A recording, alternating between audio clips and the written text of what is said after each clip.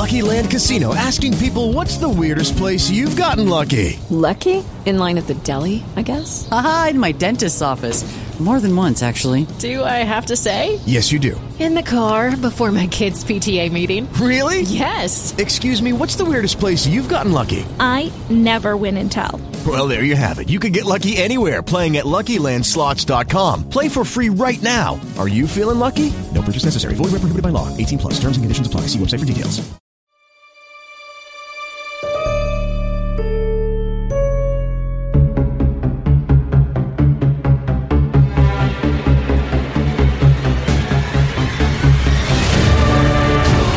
The world outside your window may be branching into a multiverse of madness, but here, everything is low-key super. As we're talking, the Loki finale, I cannot contain my giddiness. I'm not Josh Wigler, that's very clear, but I'm sitting here, or are standing you on Josh a table. Wigler and just a variant of Josh Wigler?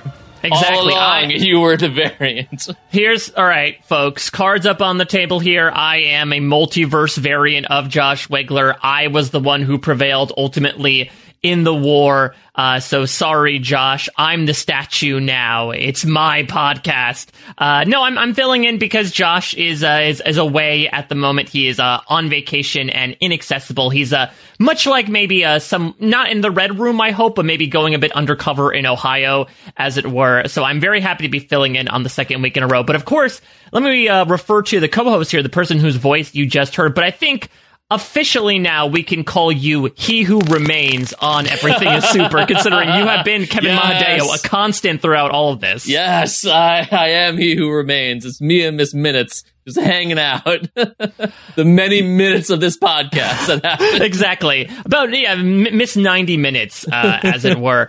Oh my God, Kevin, this is wild. I mean, surprising is a word I would use to describe so many circumstances. I did not think I would be back in this podcast, for example, to be talking about this finale. I did not think we'd have this type of finale to talk about. A week ago, we come on here, right, bandy about what do we think's the man behind the curtain? Who do we think is in this little fun castle at the end of the void? Who's that gonna be? And there were certainly theories thrown about. Maybe one of the reasons Josh Wigler is not able to show up is maybe he's eating some snake himself, in reference to the fact that he was incredibly insistent that it would not be Kang the Conqueror. It was, and Kevin, I loved it. I did not think I would, and I loved it so much. I really enjoyed it. I think story-wise, I enjoyed it because, well, it's so weird and it's difficult because I think I enjoyed it because the clues were there, you know, for people who were like looking for them. Certainly they were leading to it. So it's the payoff that I feel like the other series sometimes didn't really do as well, at least for the fans. I think I'm really curious about like non-fans, like what were their thoughts on this happening, right? But I don't know. I was okay with it. I was okay with like Kang showing up here because I do think Kang is going to be a bigger presence in the greater MCU, and this is his first appearance, or at least an appearance. I think the Kang we're going to have is very different from the one that we saw here.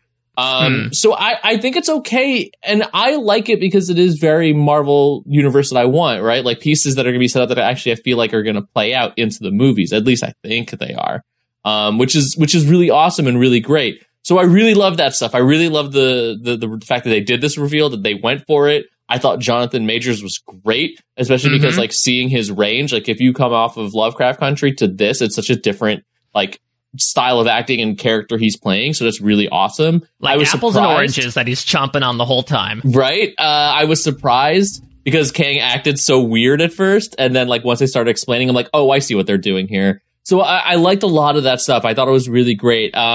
And, you know, overall, I think it'll be an interesting discussion about my thoughts overall on the series, because that'll be a fun topic. I like it. I certainly will have like, you know, other thoughts, but the Kang stuff was really great. Like he was so weird. He was so weird, which is so Marvel. Like it's so Marvel to do something like that. Like when they did Ultron and you think it's like going to be scary and then it's just like weirdo James Spader. And I think you get like weirdo Jonathan Majors here, but I think that's going to change, right? Like, I think that's not what we're going to get in the future or the past or the present. Time is weird, but yeah, I'm pumped for all of it. Yeah, as long as we don't have Jonathan Majors singing any Disney songs, we're steering away from Ultron. So, yeah, obviously a lot to get into. We're going to focus, I think, a lot on that Kang reveal, but we have an entire finale of Loki to get through, as well as the reveal in that post-credits, I don't even call it scene, more of a gif of the confirmation of a season 2 of Loki. The speculation is out there. Also in this podcast, we're going to get into a little bit of your feedback, I think, to give a nice spoiler cushion before we get into our thoughts on Black Widow. I know Kevin and I have both seen it. This, of course, is going to lead into a larger discussion next week, which is going to be the wrap-up feedback show for both projects. I know Josh is going to be coming back there. Going to get into some of your thoughts out there as listeners. Certainly get into the Infinity Stone ratings, as it were. So be sure to get those in as well, especially maybe after you hear this conversation and you want to hear more. It makes you think more about the movie Black Widow. There's certainly room for discourse that's coming out next week. Certainly a lot to cover here. But first, Kevin, let me stop down. I'm not going to monologue for like 15 minutes like Kang does here, but let me just take a brief second to talk to you about the sponsors of this week's episode of Everything is Super, and those are our friends over at Geico. Do you own or rent your home? Sure you do. And I bet it can be hard work. You know what's easy? Bundling policies with Geico. Geico makes it easy to bundle your homeowners or renters insurance along with your auto policy. It's a good thing, too, because you already have so much to do around your home. Go to geico.com, get a quote, and see how much you could save. It's Geico easy. Visit geico.com today. That's geico.com. So to go back to your point, Kevin, it's a good question as to, this is a brand new character for people who do not know comics lore. And even the way that they introduce him is not necessarily the way that we were going to be introduced to him, right? Again, we thought Jonathan Majors specifically was going to be Kang the Conqueror. I think the assumption is that this is an iteration. It's a version, a variant of Kang the Conqueror, as it were. Whether or not we should call him Kang or he who remains to be seen. But I think it's safe to say that the Kang we're getting in Ant-Man Quantumania is going to be another Kang. Who knows, maybe the big bad, and this is what makes me, I think, most excited. The big bad, I think, of Phase 4/5 is looking to be not Kang, but Kang-Za, which I am very excited about, because I think when this idea of Kang was introduced, I was intrigued by it because I knew the background of the character, but I was really thinking, like, how do you one-up Thanos? You know, the character who gets set up in the 6th or 7th MCU movie takes a hell of a long time to get somewhere, but when he finally does, he eradicates half of the galaxy. How do you exactly go somewhere from there? Well, I know it's the larger MCU question, and it's one of these things that makes me slap my forehead like I could have had a V8, and just why didn't I think of that sooner? Of course, how you outdo someone like Thanos is that you bring in multiversal delinquents, and super smart, super dangerous multiversal delinquents at that. I think it's an incredibly fun idea. It's an incredibly creative idea as well. Now you can bring Jonathan Majors and various versions of him into all these different projects if you'd like to as well. While also building up this big threat is we could overwhelm maybe one Kang, but when there's multiple Kangs coming from all different directions, we don't exactly know what to do. It really, I think in general, Kevin, just set up so much excitement for me of what this character is going to bring to the MCU at large, just through showing up in one episode of a streaming television series. And that feels just, I don't know, I did not think that would be possible.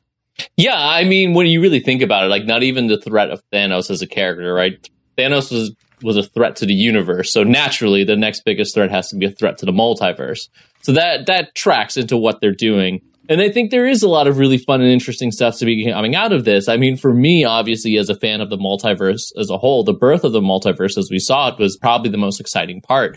Because, the next show coming up here is confirmed to be What If.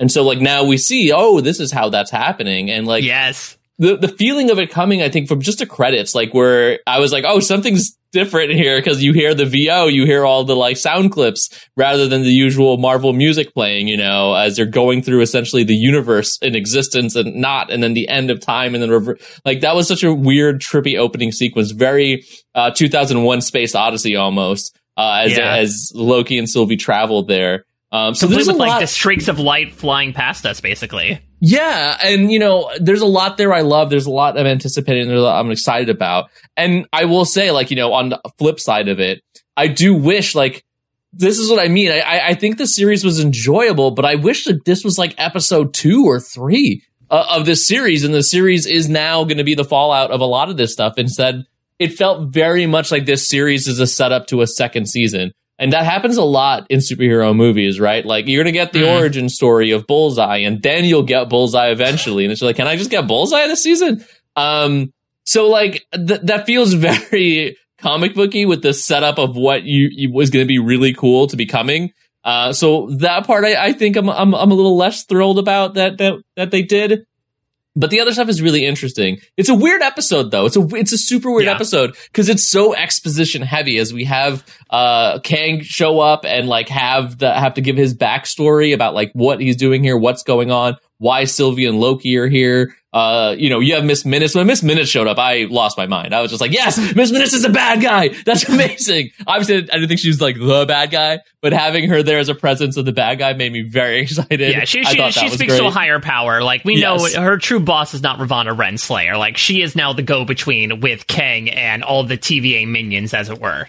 Yeah, and like that part of the story, I do think, where the Kang stuff was really cool. The coming together of the plot lines there was really cool. I do think some of the TVA stuff, I personally feel like it fell a little short, and they weren't putting enough effort there, probably because it was all going to change anyway. But that sort of felt very like yada yada-y for a lot of what was going on that end. No, I agree. I think that these last 2 episodes were my favorite of the series, and I would say maybe some of my favorite MCU Disney Plus content since that first batch of episodes of WandaVision. What I loved about this episode was actually, like you said, Kevin, like how exposition heavy it was, how different it was for a finale. I do agree that I think there were certain elements to it that almost made it feel like this and season 2 are like 2 half seasons. You know how AMC likes to do that sometimes, of like, we'll air 6 episodes, and there were certain Netflix parts as well, batch 1 versus batch 2, and whatever. There's certainly parts of this that felt like a mid-season finale, particularly everything going on with the TVA. Well, I guess we'll touch upon the Mobius and Ravonna stuff later on, because there really isn't that much to it in this particular episode that's going to be expounded upon later on. But I was so happy to not see a final battle. We get like, didn't we though? A little bit, but like that wasn't the big crux of it though. Like WandaVision, half the episode was a final battle. Of course, Falcon and the Winter Soldier we said was more appropriate for that setting, but it still was like a large set piece. The large set piece to me of this finale was not that knife battle between Loki and Sylvie. It was everything else to do with Kang. And I really enjoyed that because, again, one of the things I was really excited about this series was how unconventional it was going to be. And it hooked me right from the beginning with like the Terry Gilliam Brazil aesthetic to it. And it hooked me out in the end with that as well. Like you talked about this at the very beginning, that like something that I really enjoyed about the show is that it's one of these things that can only exist in comics. And that's what makes the MCU so fun, is that like, wow, these wild ideas are literally coming to life from the page. Things I never would have thought happened before. And between the Void last episode and now the Citadel at the end of time, complete with Kang, it's just all these really fun ideas that I know the MCU tries to stay semi-grounded in. You know, we just talked about this with Falcon and the Winter Soldier, relatively speaking, but I say go kooky, go off the wall sometimes. And I specifically liked how this show ended off the wall by essentially breaking the fourth wall and, like you said, causing that multiverse of madness to happen. Well, it didn't even just break the fourth wall there. You literally had Jonathan Majors Kang say you can't get to the end without being changed by the journey. That is storytelling 101. So I like that. I laughed at a lot of that call out.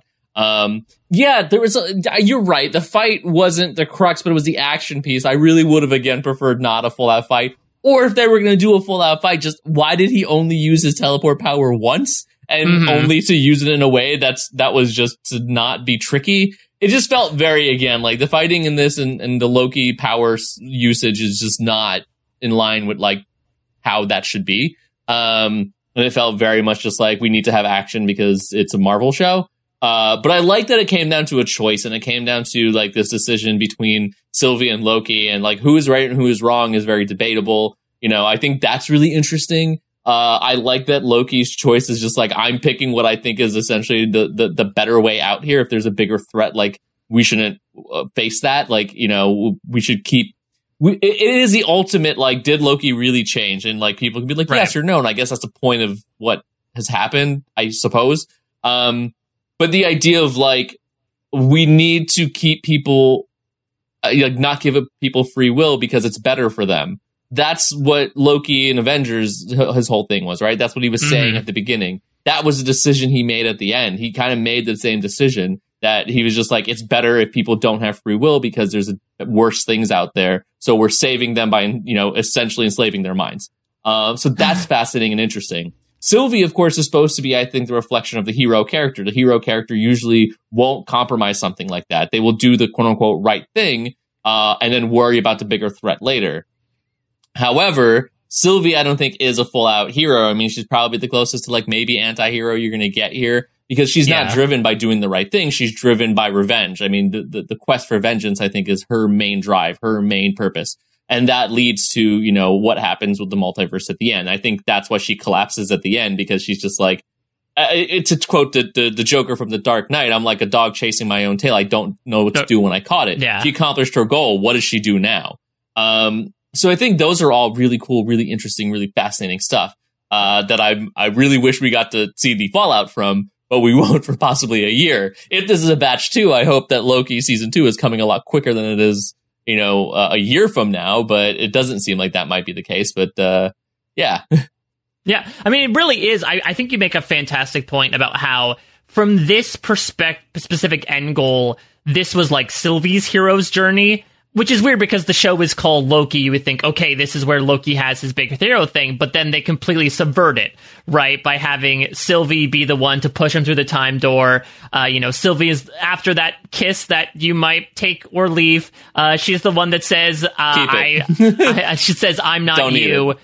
Which of course, quotes back to like one of the very first exchanges they have, pushes him through the door and decides to go through with it. And like you said, it's a thing that causes absolute catastrophe, but it is sort of like the end of her own journey. She has this really interesting trepidation when they reach the gates of that castle in the very first scene, right? Where she's like, this is something I've been waiting to do my entire life. We forget, since she's a new character, that this is ever since she got plucked out of the timeline for, I guess, playing on the wrong Playmobil playset in Asgard.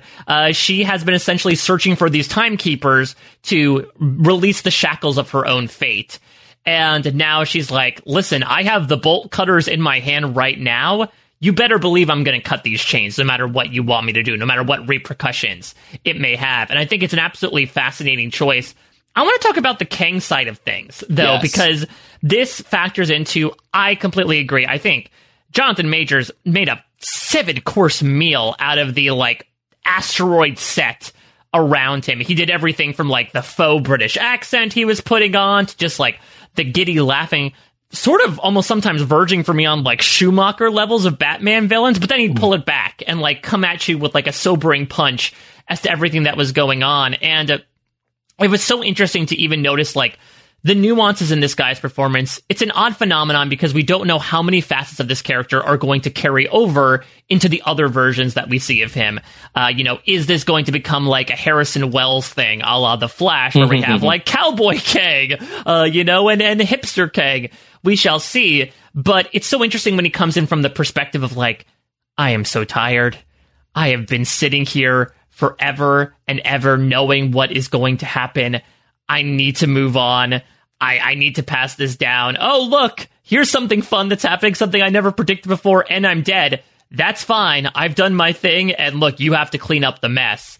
Again, for introducing this character, I thought the perspective that he brought to it, and also, perhaps, the question of was he tricking the tricksters in a way? Was he perhaps trying to sort of bait them into either taking the position, almost like a la Atlas, taking the globe off of his shoulders so he could go do other things, or possibly wanting to die to cause the multiverse to explode?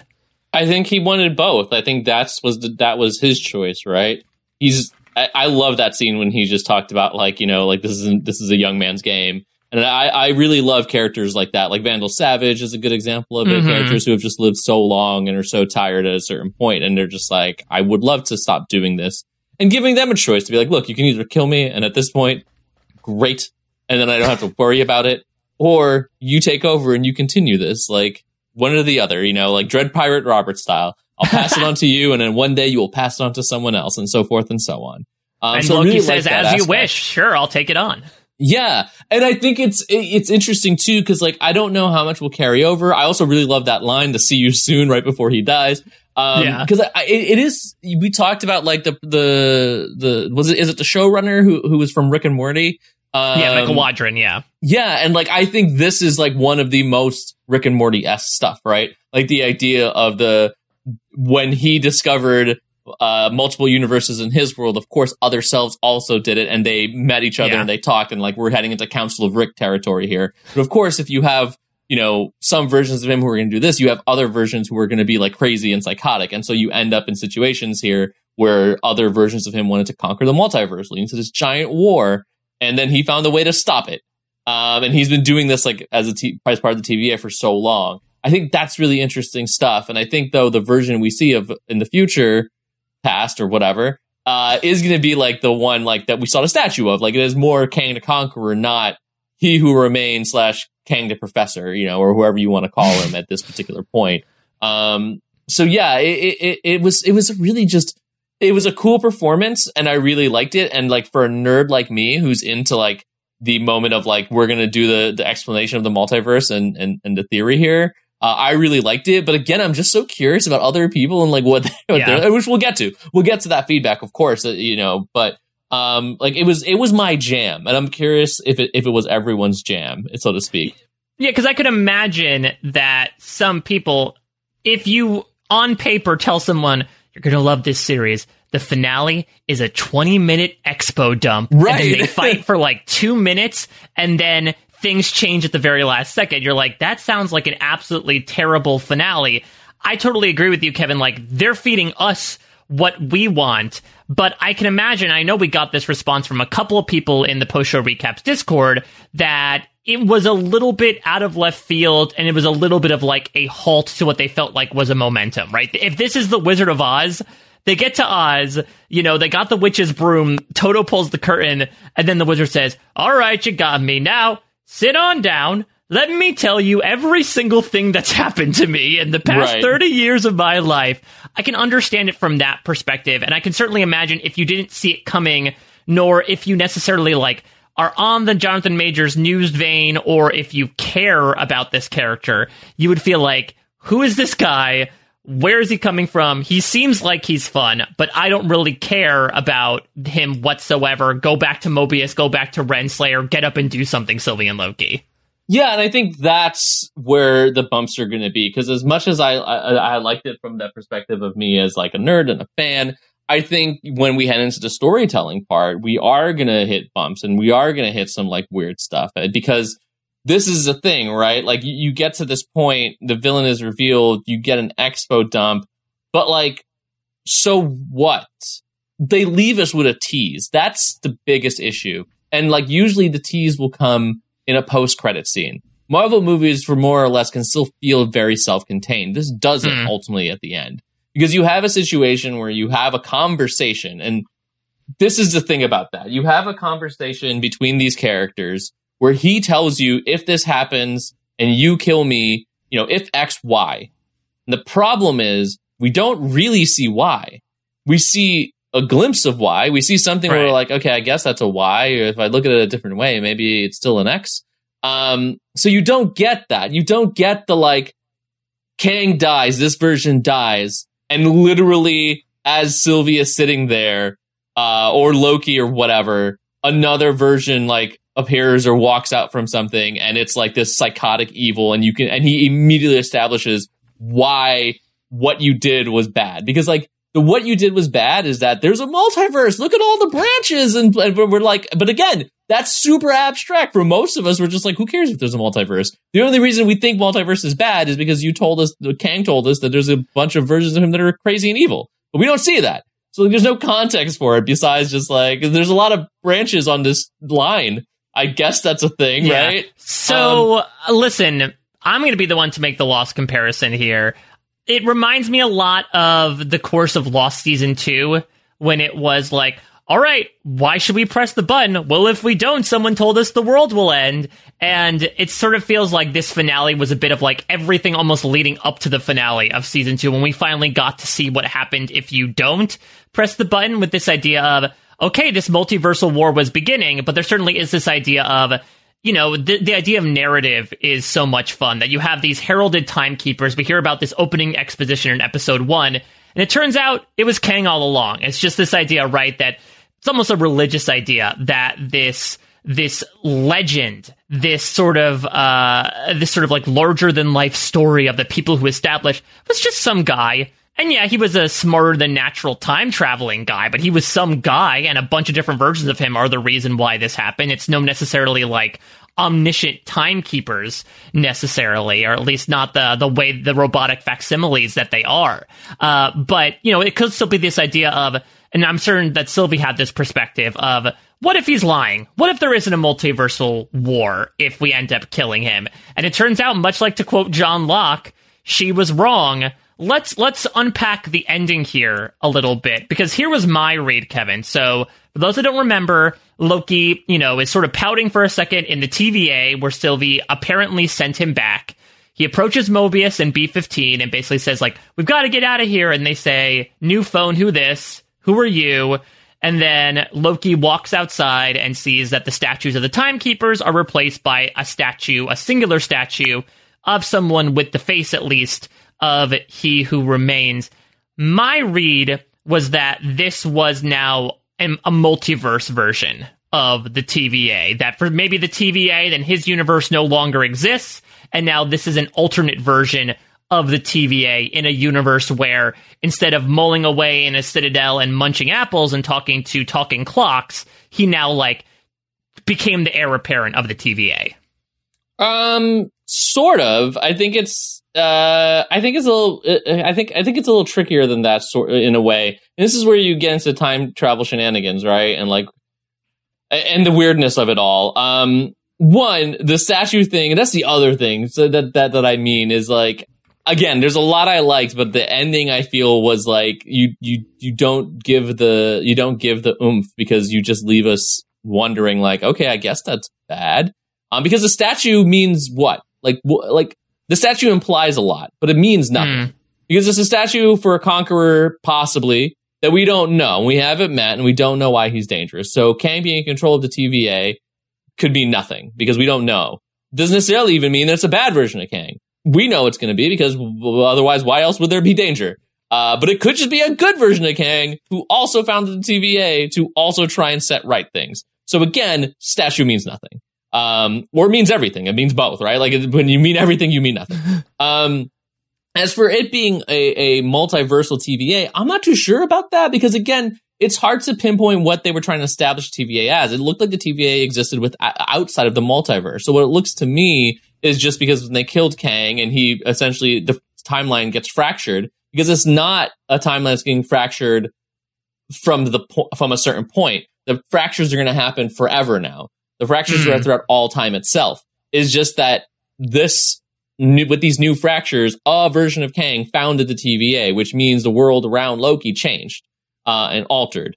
It's very Back to the Future. Loki, something happened because of Kang, and Loki went back to 1985. So now Loki has to go back and get Odin and the Frost Giants together so that he could be born, right? He's disappearing at the moment. Correct. So that's going to be the romance story subplot of season 2, which I would like a lot better than the romance subplot of season 1. But yeah, I feel like that's what's happening here, is that sort of time travel shenanigans. And I think, that again, this is what I mean. Like, there's a lot I like, but at the same time, like, I wish that this was earlier so we could get the time travel shenanigans. We could get more of the other stuff. We could get the fun stuff that was the previous episode that I really liked a lot. And the ending, again, I think it relies a lot on trying to tell us that it's something and implying that it's something, but it's much more powerful when you show us that something. So I think that's it. Like, it's the show don't tell. They literally just spent the entire episode telling us that things are bad, as opposed to showing us the real bad, showing us a line with branches on it is not going to be effective in terms of like real danger. Again, for me, cool, I get it. But like just in a broader sense, I think there's some stuff missing there. Again, not to say that I really liked a lot of this episode. I really liked the decision-making process. I love the fact that the Loki and Sylvie had to confront each other about this thing and you know, they end up on opposite sides. There's a question of Loki, you know, did he change really? I think there's a lot of that. And I think that stuff is really cool. You point out, you know, to switch topics to something that as much as I liked, we were talking about before was, of course, the Ravonna Mobius stuff. What I do find interesting, but at the same time kind of like, oh, okay, I wish they went a little bit further into it, is the idea, you said the TVA, this mythos, right, is almost religious. And that's what Ravonna ultimately felt like to me at the end. She's a religious fanatic because she's someone who has dedicated herself to a faith, a belief system. And like she says, it can't all be for nothing. The idea that like this is all for something is what propels a lot of religion. The idea that after all this is over, it means something in an afterlife, that this isn't just the end. For a lot of people, that's what it's about. And I think for Ravonna, it's a similar situation that she spent her whole life dedicated to like this idea of faith, and she's now in serious questioning of it. And like that broken faith, I think, is leading her down interesting paths. I did like her line kind of, because like that idea of, you know, what did she say? She said like, I'm going to go find my free will. Yeah, I'm in search of free will. Yeah. I'm going to get in search of free will, which to me means that Ravonna is going after Kang, because her whole line before that to Mobius was that, there's only one person who has free will, ultimately the person in charge. So if she's going in search of free will, it means she's going in search of being in charge. And I think that's an interesting path for her. What I found kind of like, oh, okay, is the part where I did like the reveal that the pen was a memento she kept from her previous life. I liked that a lot. What didn't make sense to me, though, is when they go and see B-15 leads the other person into the room to be like, okay, here it is. And I'm like, did you do this with everyone in the TVA over the course of X amount of time? Explain yourself. Yeah, this storyline felt like there were scenes that were either cut, or maybe it's like a WandaVision finale thing where, like, due to COVID, you know, they couldn't bring Darcy back, and so maybe they couldn't film a couple other things. Because, yeah, it was odd to sort of have, all right, well, B-15 did it for 1 minute, man, so you could assume that the word spread amongst the TVA, but then it all doesn't matter because all their memories got maybe wiped. So they might not even remember that, or they're going to do like a Once Upon a Time thing where season 2 is them remembering who they formerly were. I'm not sure. I can't believe you referenced Once Upon a Time. Of course. Listen, so I think I realized that I think the weak point of this show is that unlike the other two series that came before it, I don't think it's interested in building out an ensemble cast.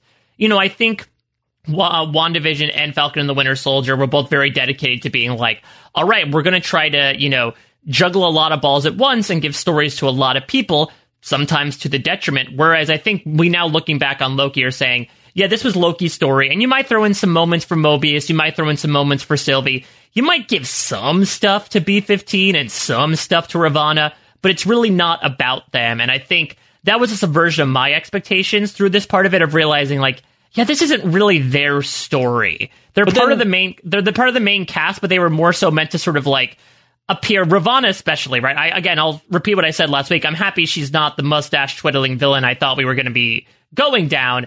But it was kind of a nothing burger in this episode, and it was very clearly set up to be like, we'll see more from her in season 2. She has a path to go on herself. Right, but like I think you're right. I think this is a weird, like, this is Loki's story, but then this should have been a limited series, and the others could have kept going, because like a point of TV show is having more ensembles, is having more subplots, is having other characters you can follow and grow. The Flash is about the Flash, but guess what? There's a hell of a lot of other people that we're following on those storylines. And I think the idea of like, this is Loki's story kind of becomes tricky when you are clearly had planned a season 2. Like the ending, like besides the post-credit scene, the ending of this episode says that there's more coming in a season 2. So that by its own virtue, I think, is that they misstepped, because I do think you're right. They should have been an ensemble cast. There should have been more about these other characters that they could have grown with, that we would have followed into future seasons. Because I'm going to be perfectly honest, if the show is just this character, one, that is super limiting because you're not going to have a lot of character growth. And two, I don't want to see multiple seasons of the same character trying to take 2 steps forward and falling on his face over and over again. That gets very old at a certain point. Eventually, you're just like upset that the coyote keeps falling off a cliff, and you're just like, Jesus Christ, get it together or do something else. So like, I think that there's a worry about heading down those paths, you know. But again, we won't know until I guess we see what comes of this further. Because this could play into Ant-Man. This could play into certainly Doctor Strange. And I'm excited to see that. My big thing was that I wanted this to impact the greater Marvel universe. And I think it kind of does. And I'm hoping it really does.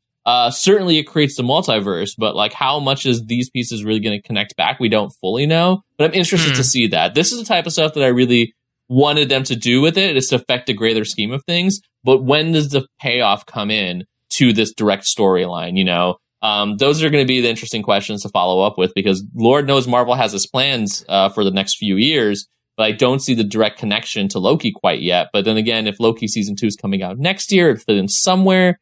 And there's still a lot. There's still a lot that could be happening. Yeah. Loki 2 might premiere around the same time as Doctor Strange. You know, like who knows what'll be happening. Well, because I know there were some rumors that like they might have tried to film both seasons at the same time, which would make sense, right? That's only 12 episodes. I mean, to your point, it's a paradigm shift from something that you specifically have established in the past, which I think WandaVision and Falcon and the Winter Soldier have made you believe like these are canon, but not really canon in that you could sort of skip them, go to the movies and sort of be completely fine. It's really gratifying emotional journeys, but not incredibly vital ones. This is different. Arguably, to your point, this could be the Nexus event of the Marvel Cinematic Multiverse, not even universe, multiverse, which is a wild thing. I totally agree with you that the multiverse, just as a concept, is one of my favorite things in comics. I mean, let's talk about something that you just mentioned. So shortly after the Loki finale dropped on Wednesday, it was reported that Tom Hiddleston as Loki will be appearing in some capacity in Doctor Strange in the Multiverse of Madness. Now, I don't know all the details on it. I don't know if this is going to be like hey, Loki's now fighting alongside Doctor Strange to help contain everything. I don't know if, ironically enough, is this going to be like Doctor Strange was in Thor Ragnarok of just like appearing for 5 minutes and then leaving. I'm not entirely sure, but it's fun. I'm glad that they still keep these things under their hat as to the surprises that they can pull out. I'm glad they didn't reveal it early because I think that really blows the lid off on this twist. You know I came on here last week saying I think this is going to cause the Multiverse of Madness, but I think a confirmation of that rumor beforehand would have just all but made it certain that something was going to happen.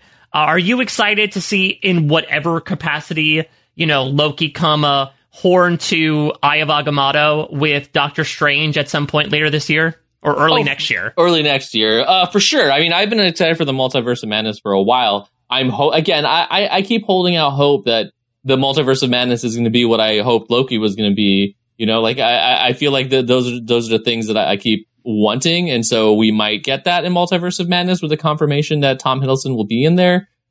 For me, the capacity, even I don't necessarily.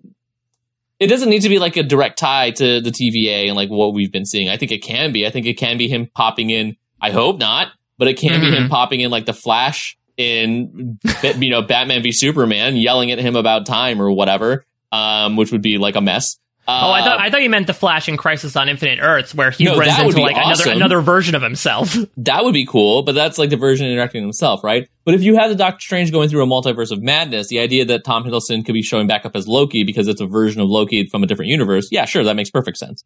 Technically speaking, it would be awesome if there were multiple versions of like the different characters that we've seen showing up. It would be incredible to get like a pop-in of a version of Cap, a version of Tony Stark, you know, like that's the dream of the multiverse. But in the reality of movies, obviously there's contracts and all this other stuff that muddles a lot of that. So Loki being in it, I think could mean a lot of different things. It doesn't necessarily mean it connects back to this. I don't know if it necessarily would have spoiled it, but it certainly would have helped lead threads. I think you're right there, right? Like people could have probably connected the dots a lot quicker.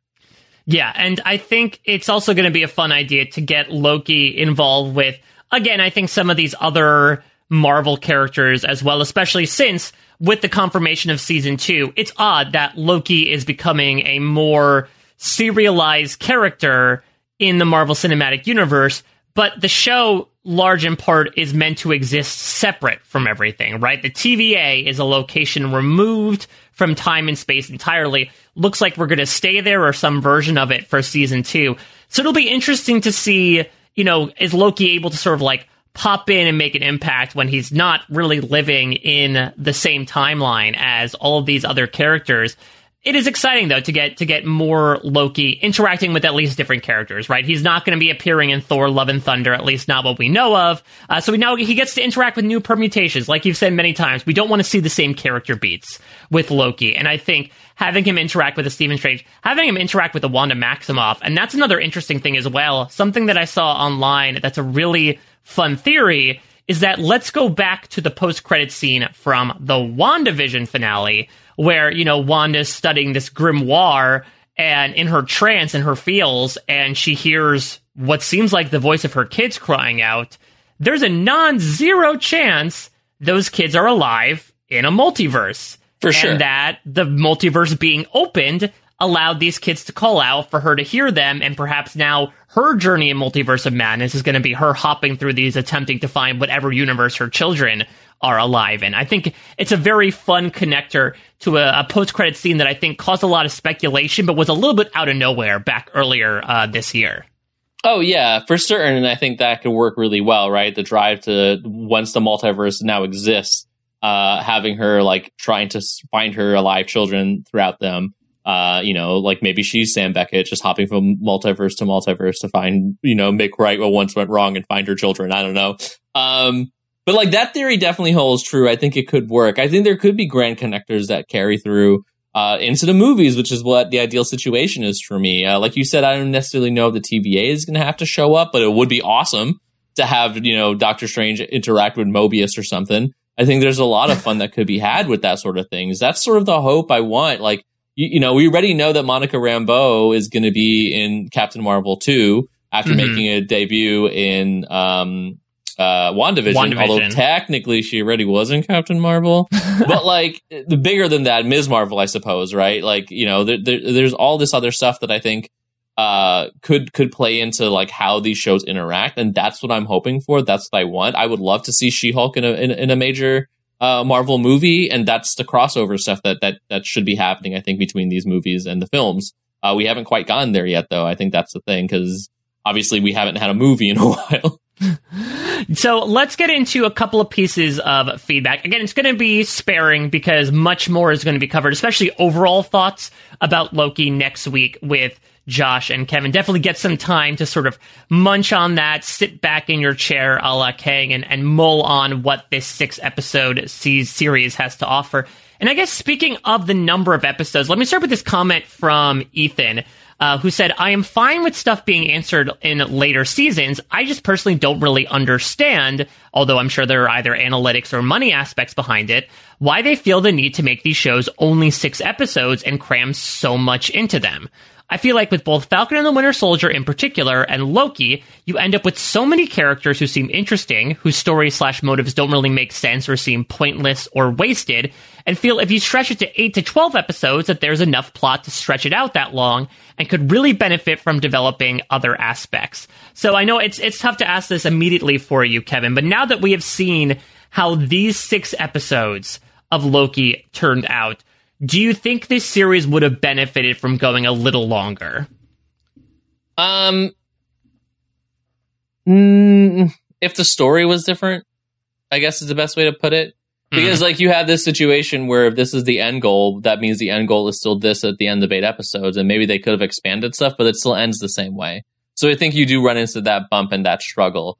I don't mind 6 episodes. I think 8 is maybe the sweet point. That's always, I remember what we used to say about the Marvel Netflix shows is just like 8 would have been great because they stretch stuff out. And weirdly, 13 apiece, right? Was the Marvel Netflix stuff? I think it was 13, and then certain ones cut down to 10. But like, I do think for something like this, I think 8 could have been really good as well. Really depends on the show, because like imagining stretching out some of the stuff that happened here, I don't know where I would have made those choices. I don't know where I would have maybe focused in longer. I would have focused in maybe longer on having Loki as part of the TVA. Yeah, I would say if we could take the stuff from episode 2 and maybe build it out across another episode, I would have been fine with that. Because again, I think that's my own expectations. That's what I came into the series thinking it was going to be. Maybe a weekly procedural where Loki jumps into now he's in a Renaissance fair. Now he's in a Pompeii, and he's going to again very Whovian in that perspective. And so maybe if we sit a little bit in that, I think given the 6 episodes, I am happy we got the Sylvie reveal in episode 2, because actually it's very evocative of the Kang reveal here. And that I think what the show really benefited from was, I think, taking its time in revealing how important its characters were when they were important characters. Again, to take Ravonna, take P-15, put him in a different category here. But I think introducing Sylvie in episode 2 and introducing Kang really in like the first, 10 minutes of this finale, I think were both great choices, because rather than feeling, okay, am I supposed to care about this character now? I equated to like a JRPG yesterday of, oh, this isn't the final boss. This is the final boss, the person you never saw before. It allowed us to get to know their personality, care about them as characters, so that when one stabs the other in the finale, there are at least some, maybe not complete emotional stakes involved, but at least like some emotion attached, considering these are not just faceless avatars of plot points. Yeah, I definitely agree with that with you on this, and I think it worked out in the right way, and the reveals came at the right time, and I think again made a little more sense for me. I mean, my feelings about the Agatha reveal are pretty clear in that podcast. I think this was done a little bit in a way that made sense to me. All right, let's get to one of those opinions you asked for, Kevin. So this is from Jeff, who watched the finale with his daughter. He says, the end just didn't make any sense to us. Loki returning to different universe A was too subtle, and B still doesn't make sense. For 5 episodes, we were led to believe that the TVA was a constant among a myriad alternate realities, a nexus where they knew what was going on when no one else did. So now you're saying there are multiple TVAs? That doesn't make much sense. And even if one could explain it to me in the way that does, it certainly didn't make sense when we were watching the episode. So I think, Kevin, that does speak to your point about how, while they were trying to build to sort of like a timpani crescendo at the end, it, I think, opened up a lot of questions as to like, okay, where is he? In what multiverse? Does this imply that there are multiple TVAs? Does the TVA change now? It really just sets up like a huge trapdoor of questions for us to fall into when it comes to season 2. Yeah, and I think that's the thing, right? They ended in such a way where they didn't really give you any semblance of like where your mind should be on stuff. Which, again, I'm not saying that you have to just be there with all the answers, but I feel like, again, they situate you in such a way. They spun you around in circles, and they're just like, haha, what do you think? And I'm like, I think I'm dizzy. But, and it, technically speaking, just to go a different way here, technically speaking, there could be multiple TVAs, and the TVA could exist beyond, or, the TVA could now exist in multiple universes, because previously there was only one main timeline. The TVA had access to points in time that they could go and prune the other ones from existing. So there was no other TVA, because the timeline itself necessitated only one TVA existing, because there was only one timeline. So now that there's multiple timeline and multiple breaks, there technically could be multiple TVAs that exist, because there's different paths each of them could have followed. So theoretically speaking, yes, there could be multiple TVAs. Do I think that's smart? Absolutely not. But that's what I think could be happening here, how he ended up in this situation. Now, how he got actually to this specific TVA is a hell of a question, because if he went through that portal, why did it shoot him out in a different version? So, I mean, there's a lot of questions there for that as well. But there's an answer there about why is there more TVA when they told us there wasn't previously. I can't wait for season 2 when we get TVA, but the A stands for alligator, and it's just all a bunch of alligator characters just wandering around in a pool. The all alligator TVA universe. Yes, please. I would not be mad at it. Let's finish off the feedback here from a comment from Mike Bloom, I believe his name is. Who is this? Who's this guy? I'm not sure. Some rando wandered into the comments section here. No, look, admittedly, I did not know I was going to be on this podcast when I posted this feedback, but this is also my overall thoughts about Loki. Kevin, if you want to reserve your comments about the full series until next week, that's totally understandable, but I figured this would be sort of like the venue for me to give my overall thoughts, which is that, in my opinion, Loki is my favorite of the Disney Plus MCU series so far. Might be supplanted by What If. Who's to say? I totally agree with what you said before, that I think it's very fun that this comes immediately preceding What If, as if to say, like, well, all this could have been caused by what just happened here. Now that the multiverse is opened, enter the Watcher to be like, okay, now I gotta recap all this crap that's happening since this is what Sylvie did. I think is an incredibly fun idea. I'm also very excited in that it might be the least consequential to the MCU, and that is oddly fun. I think I say that as on behalf of someone who like spends every week, like we all do, speculating and trying to connect everything. It's nice to sometimes like turn your brain off and say, yeah, it would be cool if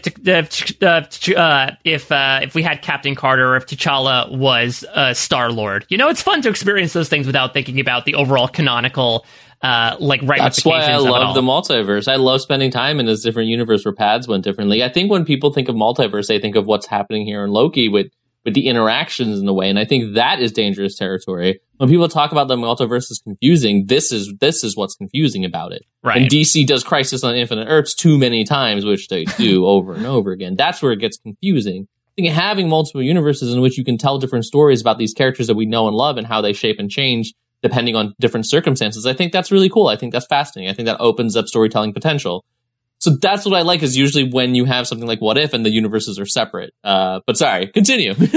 I wrote, Mike Bloom wrote, the visual inventiveness and that kick-ass score help set it apart from what we're used to.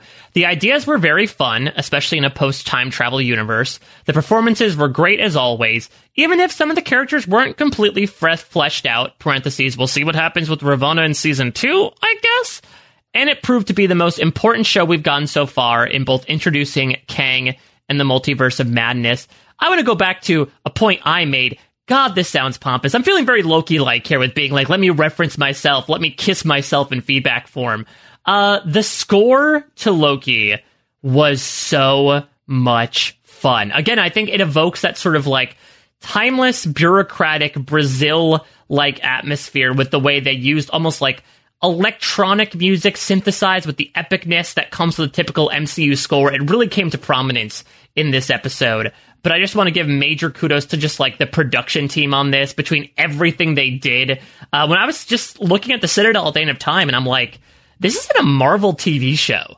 This is absolutely wild to me. And I don't know if we're getting one of those like Avengers Unleashed or whatever the name is for the behind the scenes making for Loki next week, but I'd love to see it, because I would love to see how they came up with the inventiveness of all the production design behind this. It was so unorthodox compared to anything else MCU. And like we talked about at the beginning of the podcast, it's one of the reasons why I really love this, because this is one of those types of things where I'm like, okay, they're trying new things, they're branching out into television, and they're going into weird places. And at least at the end, Loki was delivering on that for me. The call out to the score especially, I think, is great, because I do really love the score. Like, you know, that main theme with the synthesizer you're talking about, that kind of like feel to it, I really like a lot. There's definitely in the music, I think it's so spot on to like what this show was and its weirdness, and at the same time bureaucratic like stuff. I think it really, really fit. And the production quality also is really good. The production quality in all these Marvel shows have been really, really high. So again, the quality is really great when it comes to that stuff. Obviously, you got big name talent, you got big budget, and you're like doing some really cool visual stuff, and all that stuff is working out. The shows themselves, I think, are good, but even for Loki, I mean, I'll save the Loki. I'll save the stuff for how I feel for Loki until next week. But yeah, put it in a time door, Kevin. Save it for a little bit. I should also Natalie Holt, I should shout out, is the name of the composer for Loki, and she's got a lot of great stuff out there about the theremin that she involved, like basically invoking all of these almost Star Trek-y-esque vintage instruments into it to again evoke this timelessness. Really cool. Really recommend you look that up if you're interested in all that music stuff. But we are going to change tunes. Speaking of music, and let me give fair warning to the Everything is Super listeners out there, we are going to take a hard pivot from talking about the finale of Loki to talking about the newly released film Black Widow, first brand new Marvel movie in over 2 years, almost 2 years, actually. Wild. Absolutely wild. Kevin and I have both seen it. We are going to give spoiler-filled takes on the movie. So, unless you want to be spoiled, on what's happening, pack up your web, move elsewhere, come back, listen to the end of this podcast, listen to what Josh and Kevin have to say next week about Black Widow. But we're going to be completely getting into everything, a deep dive, if you will, from a very, very tall height about everything Black Widow. So this is your warning. Take off now. You have a choice. Make the choice. I'm presenting you with an option right now. Of course, Josh and Kevin will be back next week. You can still write in your overall thoughts about Loki, especially as you sit throughout the week and marinate on them. super@postshowrecaps.com or send them in individually. Josh@postshowrecaps.com. Kevin at postshowrecaps.com. So be sure to send in your Loki stuff. They're going to keep talking Loki next week. But again, if you don't want to be spoiled on Black Widow, go get while the getting's good. Go branch off, because we are sticking to this very solid trunk of a very Russian tree. I don't know where I'm going with this analogy. I don't know either. I'm curious to see where it goes, though. I'm assuming Russia has trees. No, none.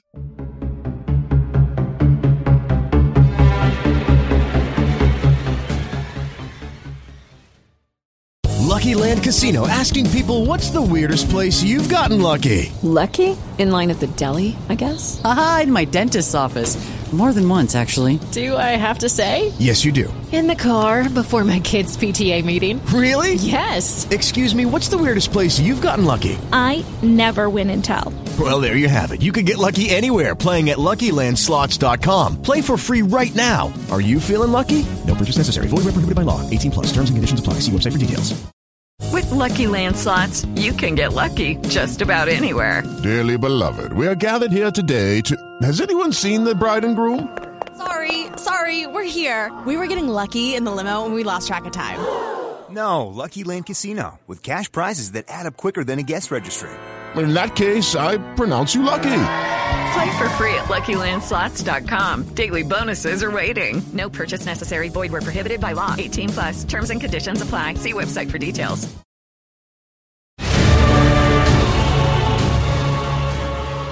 Here we are, Kevin.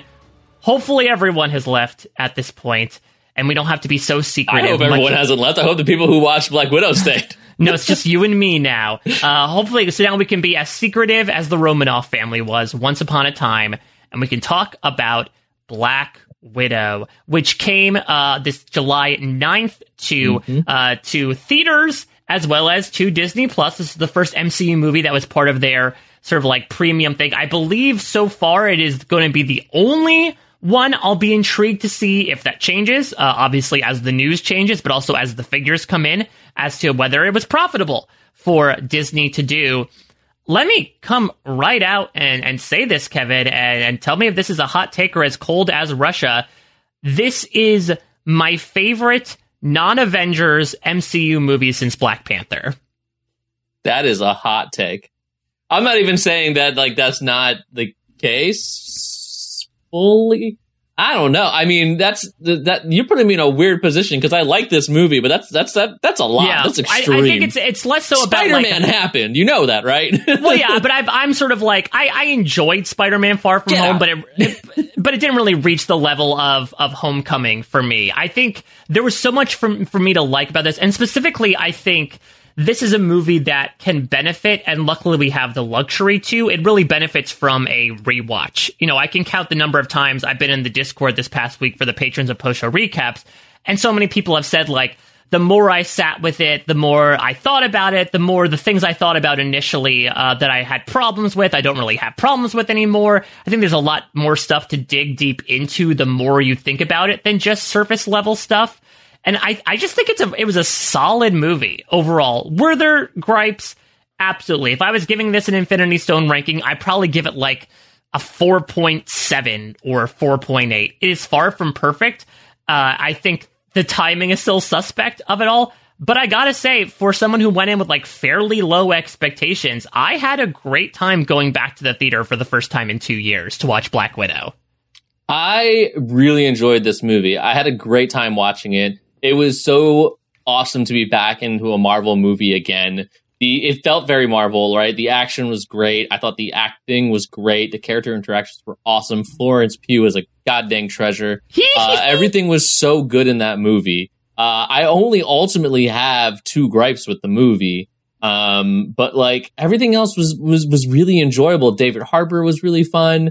This isn't a gripe, but it is like one of those things where I'm just like, I can't believe they made a movie essentially to explain why Black Widow has blonde hair and a vest in Infinity War. But here we are. Comic book movies are obsessed with explaining people's hairstyle. Like if there's not an origin story to the hairstyle, it makes no sense, I suppose. But this was really a movie dedicated apparently to that.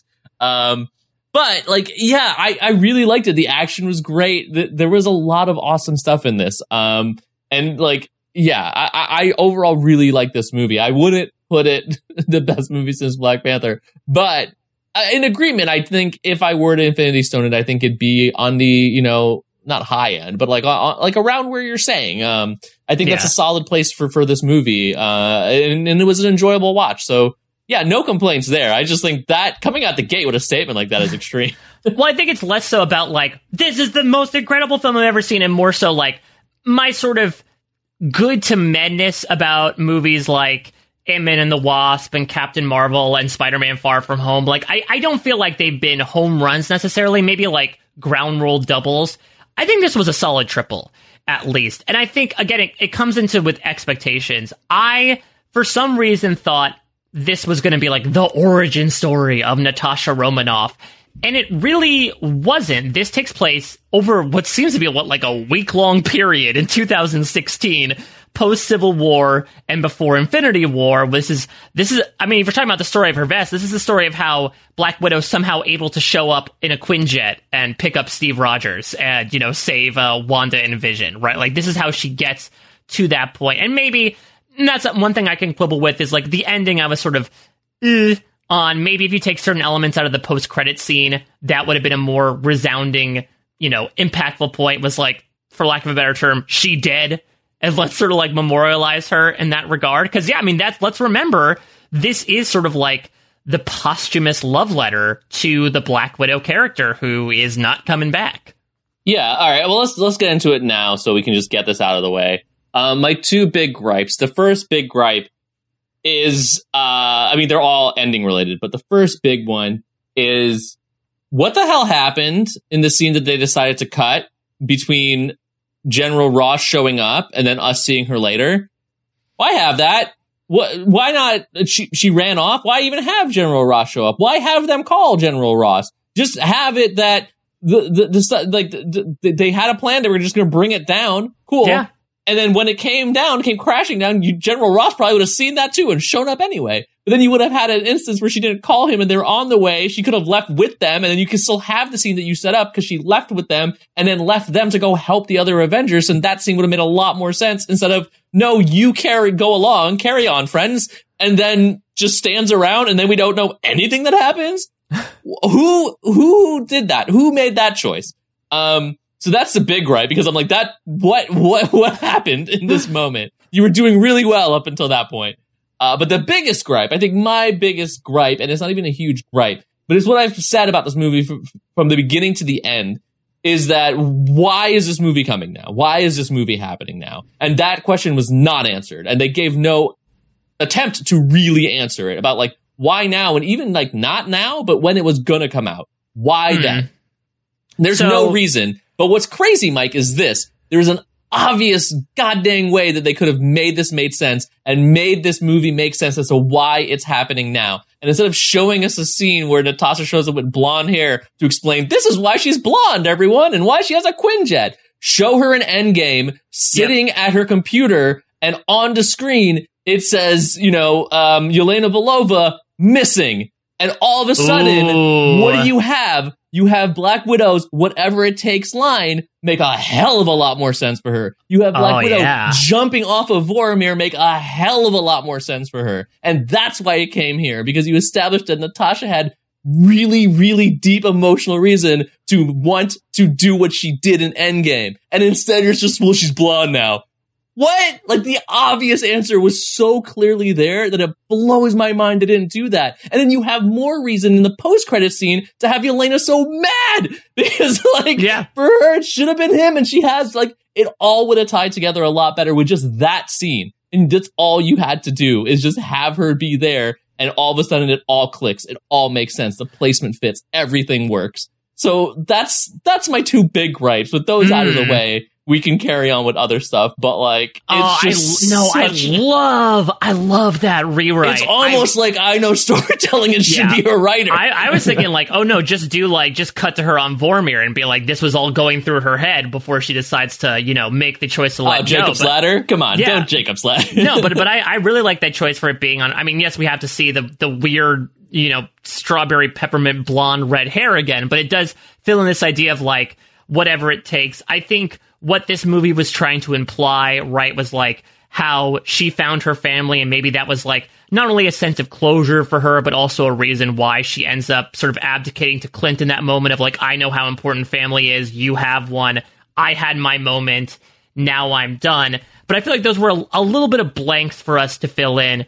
And also, like, I don't know, I think that the image of Natasha's grave is just like so pronounced that I almost didn't want to reserve it for a post-credit scene, though of course we had to bring in Val and everything, which I'll get into later. I think it was, I know you're not doing the whole thing with like the ranking the post-credit scenes, but this one was admittedly a bit of a miss for me, though we'll get into the larger implications of it later. What I was going to suggest, even in terms of timing, was like, get rid of the post-credit scene, and if they just released this film without that in Phase 3 before Infinity War, I actually wouldn't have been too mad at it either. If they actually put it like chronologically with everything post-Civil War. If it came out when it made sense, that would have been fine too, but it didn't. So like that was the big question, right? Like if the movie was placed, when it came out when it made sense, would have been, like you said, between those periods of time, that would have been fine. No complaints. But they decided to do it after Endgame, and at that point, it's just like, but why? Yeah, so, I mean, let's go from the end to the beginning, because my God, I was grabbed by this. And again, like to your point, maybe it was because it was my first time seeing a new MCU movie in quite some time, first time back in the theater, but I was hooked by those first 10 minutes. And in particular, this has got to be, maybe more hyperbole on my part, the greatest opening credit sequence I've seen in an MCU film. Like, what are you making these, Mike? What are you doing? But listen, like, yes, it's a little schlocky to do the here we are now, entertain us, but like, I love that opening credit sequence because it did so much show not tell with everything that Natasha and Yelena went through. I loved getting to see them young. Oh, you mean just the credits? Yeah, not like the whole like take off on the plane, betrayal thing. Yeah, I like the credits a lot. I also am a huge Nirvana fan, so the slow cover of Smells Like Teen Spirit was definitely here for me.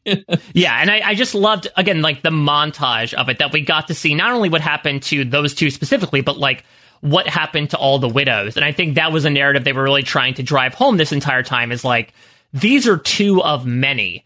And this is the story of how they try to essentially bring down a trafficking operation from within. And I think it almost didn't feel very MCU for them to do it that way. And I really enjoy, again, how much they sort of took a more of a trip into like the wordless montage, as it were. Not like the opening from Up, but in a very different way of like using music and using images to evoke what could easily be told through exposition. Right. And we had a lot of exposition in this movie. And I'm glad that they took like 2 to 3 minutes to just show us that journey, to get us from Mila Jovovich's daughter to Scarlett Johansson, and show like this is all the trauma that she's gone through. Is that who that was? Yeah, so that was Mila Jovovich's and Paul Anderson's daughter, with the blue hair, played young Natasha.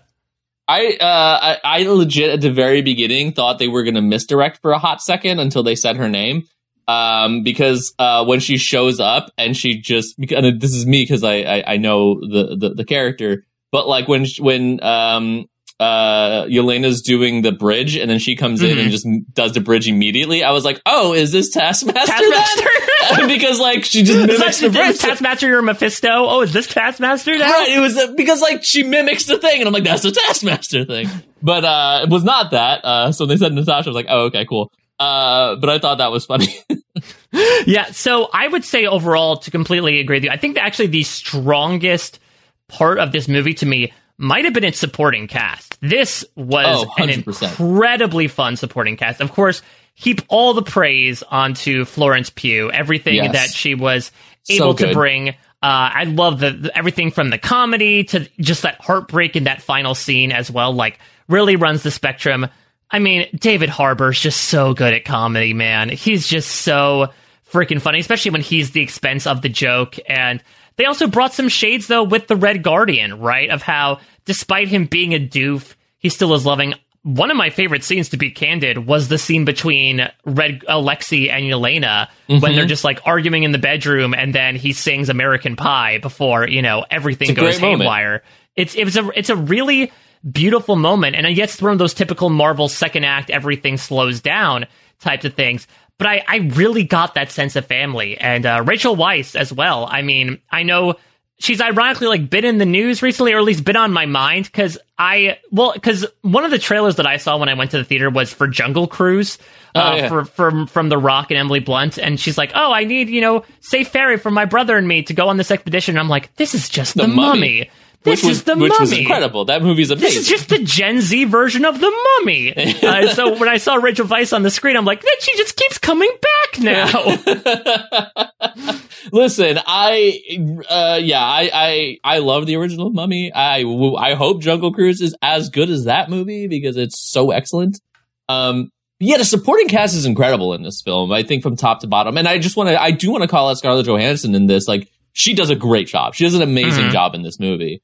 Which is really great because this is, her movie to shine in. And I really do think she does so. And the supporting cast is really great, but I do think she stands up there with them. So I got to give her the shout out there. But if we're talking about a person who steals the show, it's Florence Pugh by a mile. I mean, she does such an amazing job in this. And when this movie was being filmed and when it was supposed to come out, she was having a moment, and I think she should keep having moments because you had Midsommar happening, you had Fighting with My Family, Little Women. Little Women, this is coming out, so she was everywhere, and as she should because she's really, really great. And she was so good in this movie. The comedy and the exchanges between her and Natasha were so funny and so good, and it really did feel familial, as you pointed out. It felt like the jabs and the arguments with family that happens, I felt like it was spot on. So so much of that I think worked really well. You have so many movies talking about being in my field, it's just we want this movie to be about a family. And you have some movies where they literally tell you, it's about family. Well, yeah, speaking of another big blockbuster that came to theaters recently. Right? But, this movie really did feel like it's about family. I think they really hit the nail on the head, which is such a rarity when people say those phrases. So I really like that aspect a lot and what it means to be family, which is, again, why if they had just tied it back to Endgame being the family connection, that would have been great. But whatever. I loved all that aspects of it. I think the villain is where we're going to get into a little bit of trouble, in my opinion. But means to an end ultimately for where the bigger story they were trying to do. Yeah, well let's talk about Dreykov here because I agree. Oh, Dreykov. Well, I guess him too. Oh yeah. Well, interesting. Who did you think was the? You're talking about Taskmaster? Let's make a joke about Taskmaster. Yeah. Oh yeah, the true villain. No, we can certainly talk about that. But I want to start with Dreykov because this was one of the things that I initially came out with a grimace on my face. I was like, oh, this has got to be one of the worst MCU villains ever. He didn't do anything. He only showed up in the third act, and when he did, he just got his ass beat. There was nothing to him. He was so generic. But the more I sat with it, the more I realized just how freaking thematically fantastic that is. That this is a movie about kick-ass women on all sides, as we're going to get into with Taskmaster. And Dreykov was this big bad for so long. The first 2/3 of the movie is this is what Dreykov did to us. We have to take down Dreykov. And then we get to the third act, and Dreykov's revealed, and yes, he has this big, Schofield-esque plot, but he's kind of simpering. He's pathetic. He doesn't do anything. He dispatches Natasha temporarily through pheromones, where he basically is yeah, I'm able to beat you because I conditioned you and brainwashed you when I kidnapped you as a child. Wahaha, look at me. And then when Natasha breaks that reality, he gets his ass whooped and he gets murdered, essentially, while he's running away. And I think that is delightful. I think it's one of those things where you don't get a lot from it on the performance level, but I think what he represents, I think really supersedes like who the character actually is. I don't think that necessarily means that it's a top tier necessarily, but I would amend what I said, when I initially left the theater. I don't think he is the bottom. I think he at least clears a few by just what he stands for in that regard. Oh yeah, I don't get me wrong. I don't think he's a bad villain. I think he's overall a fine villain, but thematically, absolutely, I think it makes a lot of sense. He is the epitome of male ego, right? Like, you just have a fragile male ego at that. You have this guy who probably doesn't think, who probably thought less of himself, and he decided to like domineer women his entire life to put himself in charge. And that's what he did. He brainwashed and controls women. That's his whole thing. So I thought that was thematically perfect, right? And I think the idea of like him being at the end of the day, like just a simpering, like nothing, I think is great. I like the fact that like Natasha beat him because she ultimately was able to outstep him. Yep. My one complaint there, actually, and this isn't a gripe, it's just a complaint, is one of those things where I thought it would have been a lot cooler if, because like when you have that moment of he says like, oh, it's the pheromones or whatever, and like she starts goading him and he punches her, I'm like, oh, I know exactly what she's doing, and like I figured it out, but like not everyone did. What I didn't like is that they had the flashback where Melina told her pheromones and sever the nerve. That sucks, because I would have had it would have been a lot better if Black Widow herself figured it out. It would have made her like look at how like she's clever. He said that, and she figured out like, let him punch me in the face, and then you don't even have to do a flashback afterwards. You just have to be like, have that same line where it's just like, oh, like what, I tried to have you do it, but you're not strong enough, so I have to do it myself. And it's like, what are you trying to do? It's like sever the nerve, and then she just does it because she thought of it, not Melina told her. I think that really does hamstring a really smart, clever character that we've seen act in smart and clever ways, and just made it like, someone told her. And it's just like, oh man, come on. You could have had her be like, just really like outthink the villain. And I thought that would have been really awesome. Minor complaint, but it's just like one of those like character beats. I was like, it would have been a lot better for that character if you done it this way. That was a really interesting sequence. I think some people agree probably universally that the first half is stronger than the second half. I think your mileage may vary as to how far the second half sinks for you, but the whole like heist device, it really was like the device of a heist movie, right? Almost like Ocean's 11, flashbacks and everything. Yeah, where they're like cut back, like, okay, you're gonna do this thing now. So then now but it's like, really, what's happening? Yeah, we had this surprise, and then we get brought in as to what was happening. I do agree, though. I think it was nice to see a little bit of that Melina Natasha relationship get rushed through, but like brought in a little bit, because Melina was brought in so late into the movie. She was the character that I think maybe got the short end of the stick when it came to characterization, though. I don't know if she's conditioning pigs not to breathe on command. Maybe I don't want to see too much of her by Very comparison. so it was a way to sort of like rush through that by saying like, okay, this was the mother-daughter conspiracy worked out together.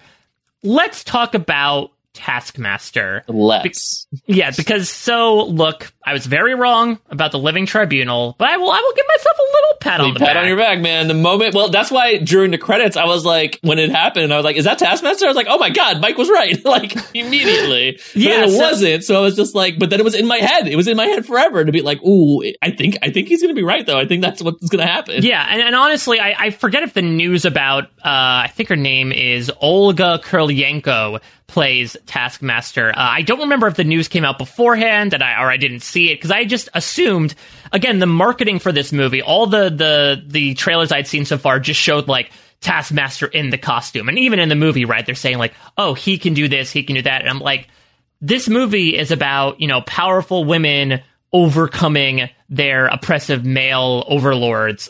Taskmaster is going to be a woman. And it turns out to be so, and it's very important. She turns out to be Antonia Dreykov. She turns out to be the sort of like Darth Vaderized daughter of Dreykov. I did not realize this until I did some deep diving. This movie, another reason why it's fun to sit with this movie and maybe even rewatch it, there are so many callbacks to things. And I had forgotten, let's speak about Loki.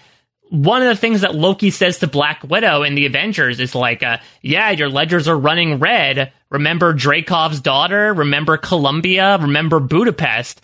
And that was a plot point that never got answered. And now we get it here that like this, I mean, we got Budapest and Dreykov's daughter all in one.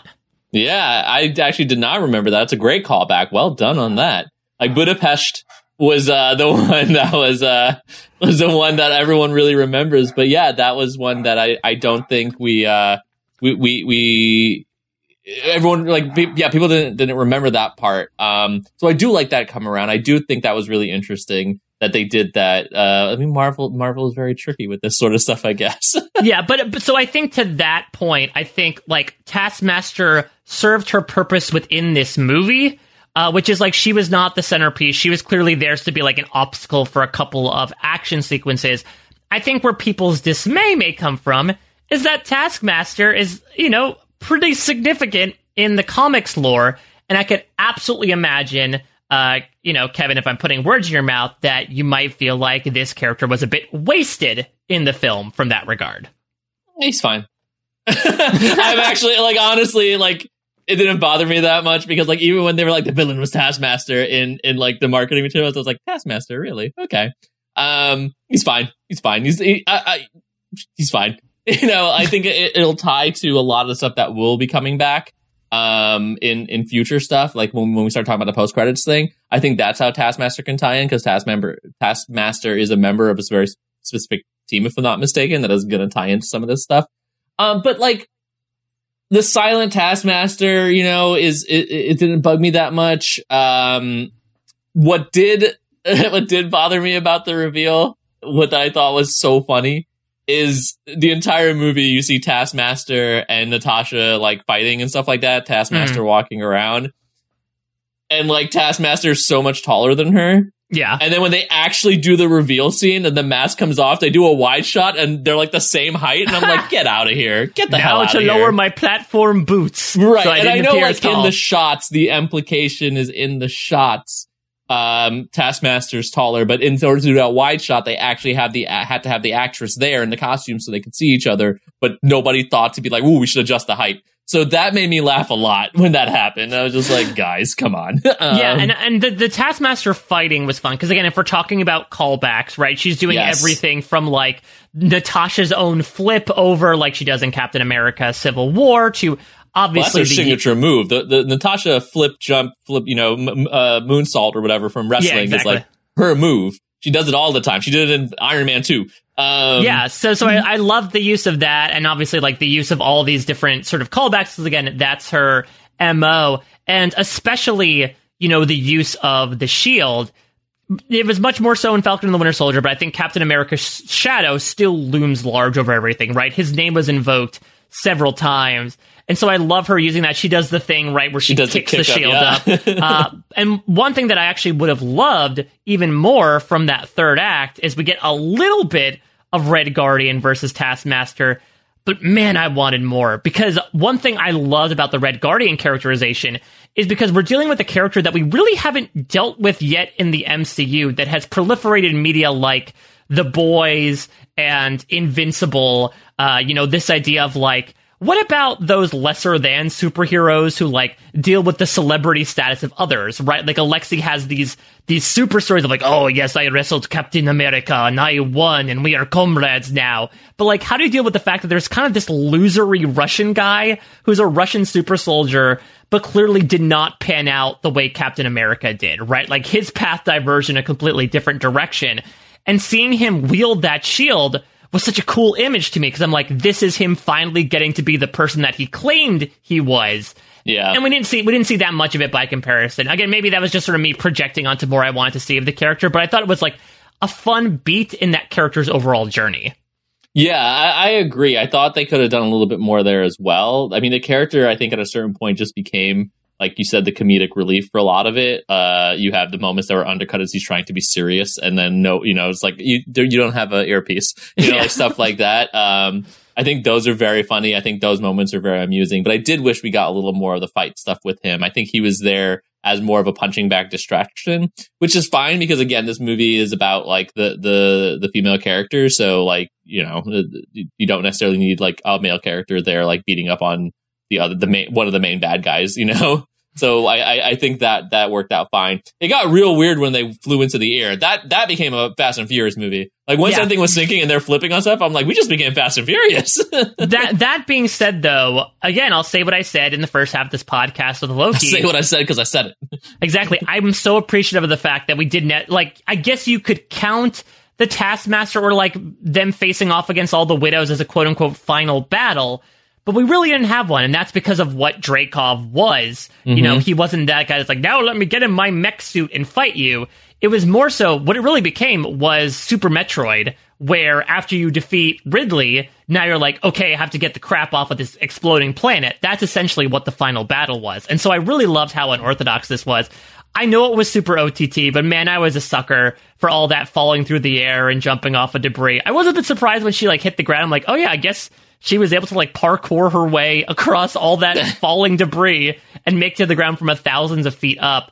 But I was just so happy with how unconventional it was compared to everything we've seen before. And it again speaks to the mission, which I would say was a little more James Bondy than what we've seen before, right? It's not about like, here's my final showdown with the big bad.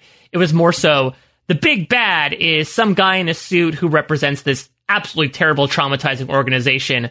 We're going to bring everything down. And the danger is more so getting away, not defeating him. Yeah. So I do like that, except they've done this before. And I think that when you only have essentially 2 movies that star female heroes, and both of those movies end with no fight. That's true. I think to point out, you have all your male superheroes having these cool fight sequences, but the 2 female ones, for some reason, don't end in a cool fight. Is it because I like the Captain Marvel one because it was a purpose, right? The idea of just like, I don't have anything to prove to you, I'm not going to fight you. Cool, I like that. And you have this one where it's just like the compassion thing, which is really sort of a mimic of Captain America and the Winter Soldier, right? It's just doing that again. So I think this is fine. And as always, the solution is if you just had more movies with female superheroes as the centerpiece, you could have the diversity of, and it's not something to point out. However, it is notable that the 2 movies with female heroes happen to have something where there is no big final fight. I would like to see one. I mean, even technically, Wonder Woman had one in the first Wonder Woman, and that didn't go super well because it was a CG monster fest. Oh, okay. So what would you rather see? Would you rather see Natasha Romanoff like hopping across all this debris Mario style, or would you rather see Gal Gadot lasso a torpedo to propel herself forward? Oh man, see, I like the lasting a torpedo to propel yourself forward. That's fun and that's crazy. I'm into that. Like Wonder Woman's like that. That's awesome because Wonder Woman is also a god. So you have that. I mean, you're entering. And again, it was fun. It was fine. But like, this is just. I forget if you're into this franchise or not. I know Josh is, so I was going to mention it to him. But it literally became Final Fantasy Advent Children. At that fight scene. It just reminded me so much of where Cloud and Sephiroth were fighting each other at the end, where I'm just like, oh my god, physics be damned. Like, yeah, exactly. Just like jumping all over the place, like find a landing place. I want to talk more about Yelena, and I think that segues into talk about the post-credit scene, because I think what also this movie accomplished so well is, yes, it was sort of like a final farewell to Natasha. I think Scarlett Johansson has become abundantly clear of like, I'm good with the character. Maybe they'll bring her back for a couple of cameos, but really, much like Robert Downey Jr. and Chris Evans, I think she is like done 10 plus years of her life, ready to move on. But I think what this movie did so well and why Yelena made such an impact is that this really served as a passing of the torch, which, we'll also talk about with Hawkeye, which Yelena will also apparently be involved in. But this really did seem like a way to set up like this Black Widow may be gone, but there is one in her stead. And this is where Yelena shows up. There's the White Widow now is what they're probably going to go with, because notice that Natasha ended up back in her black suit, but Yelena was wearing the white one almost the whole time. That's true. And I think the white outfits are meant to be from something in the comics, I believe. So, but I think it would make sense to make her, they'll go sort of like a Laurel Sarah Lance of it all, right? With the Black Canary, White Canary stuff. Yes. Which means maybe Natasha will come back to life via the Lazarus Pit. We shall see. But I think it's a lot of exciting promise. I think Florence Pugh is just an absolute star, and she really took to this like a duck to water. Again, I think it's also fun to see this version, a different version of a Black Widow who I think is a little more feisty. I think that Natasha was maybe a little more silky smooth with stuff, and I think that Yelena still sort of has that pugnacious, youthful attitude to her, where she does carry things through like an assassin would, but I think she has a little bit of like oomph behind it as well, which should be exciting. So I'm happy that not only are we getting more of her in the MCU, the MCPU, it might soon become, but this is going to be not Black Widow 2.0, in my opinion, right? This feels like it's going to be a different type of character taking on the mantle. I mean, it's definitely a different type of character taking on the mantle just from personality, right? Like, she grew up very different from the lifestyle Natasha had and hasn't been in the system as long as Natasha had. But I think, like, if we're hitting the post-credit scene, I think for me, what I did like about it, and like what we were, so this was originally going to be coming out obviously before Falcon and Winter Soldier. So this would have been the first time we saw this character, and this was going to be it's the first Phase 4 movie, right? Yep. We've talked about like what's Phase 4 going to do, and I talked about it during the Falcon and Winter Soldier podcast, but it feels like this, like she's the anti Nick Fury. And if you're going to have this situation happening, I think personality-wise it fits. I think she's very different, because what I think, and I'm surprised I didn't say it, because you did it for Iron Man, why not go all out here? Say Thunderbolts. Just say Thunderbolts. Or the Just Dark say Avengers the Initiative. Not even the Dark Avengers Initiative. Say Thunderbolts, because very simply, the obvious thing that's happening here, in my opinion, that could lead to this.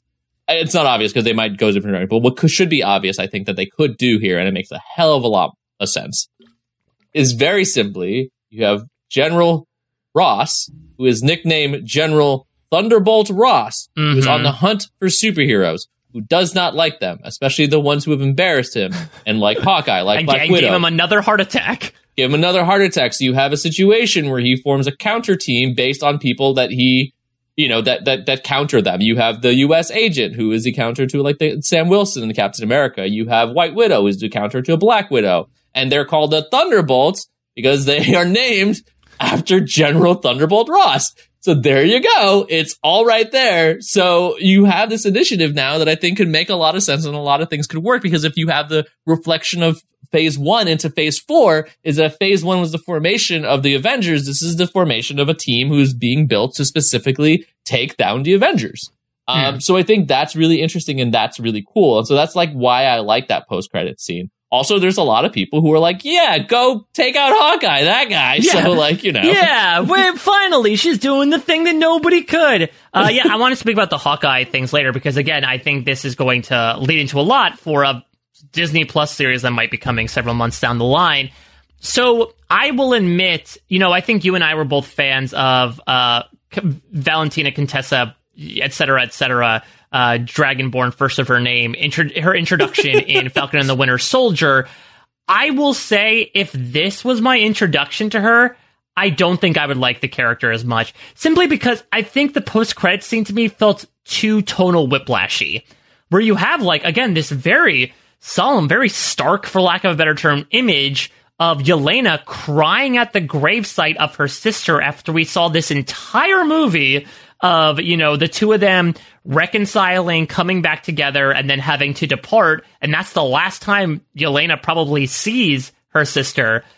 And then it's cut off by Julia Louis-Dreyfus blowing her nose obnoxiously. Like, that felt, I think, a little cartoony to me. I think that is like the criticism that some people were having for Val back in Falcon and the Winter Soldier that I didn't have. So that, to me, I think pulled me out of it too much. I was fine with actually her for, like, the rest of the scene with the smarminess she had. But I just think that, I don't know, it's one choice, but I think that sneeze was just a little too OTT to pull me out of that really, I think, very emotional moment. But the big takeaway from that post-credit scene is that it had been teased before Black Widow came out that Yelena was going to appear in some variety in the upcoming series Hawkeye. Now, again, we didn't know to what extent that was. It appears that no matter what the extent is, she has a very clear mission. Her target is Clint Barton at this moment. Kevin, I want to hear your thoughts. What implications does this have for the Hawkeye series? What does this have for Yelena? What does this have for Clint in general? What do you think this is going to say for when we talk about Hawkeye like 5 months from now? I mean, one, this gives us a very clear, like, this is what Hawkeye is about, I think, which is great. We have an idea.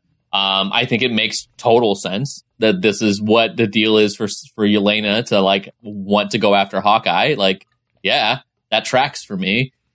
So, like, to me, it makes, you know, the Hawkeye series, I think, was already kind of interesting because you have, like, you know, Haley Steinfeld, who's going to be in it as, like, you know, Kate Bishop, which I think is really cool.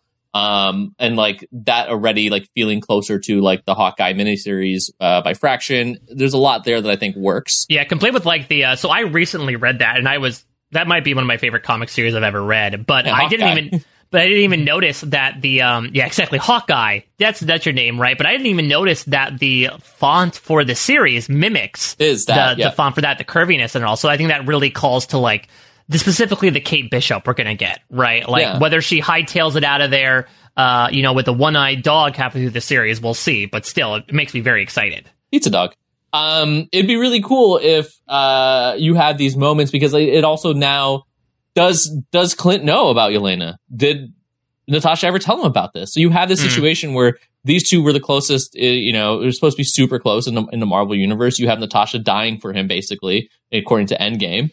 Which again you could have fixed by doing something different, but you have this thing where all of a sudden, if a sister shows up, you know, if a different widow shows up, like, how is that going to affect, you know, their past relationship and like what it meant and like how she kept this from him? So I think there's a lot there that could, for the emotionalness of it all, makes me definitely interested in the Hawkeye series. I was already pretty interested in it, but definitely gives me a clear direction, I think, of where it's headed, and I like that.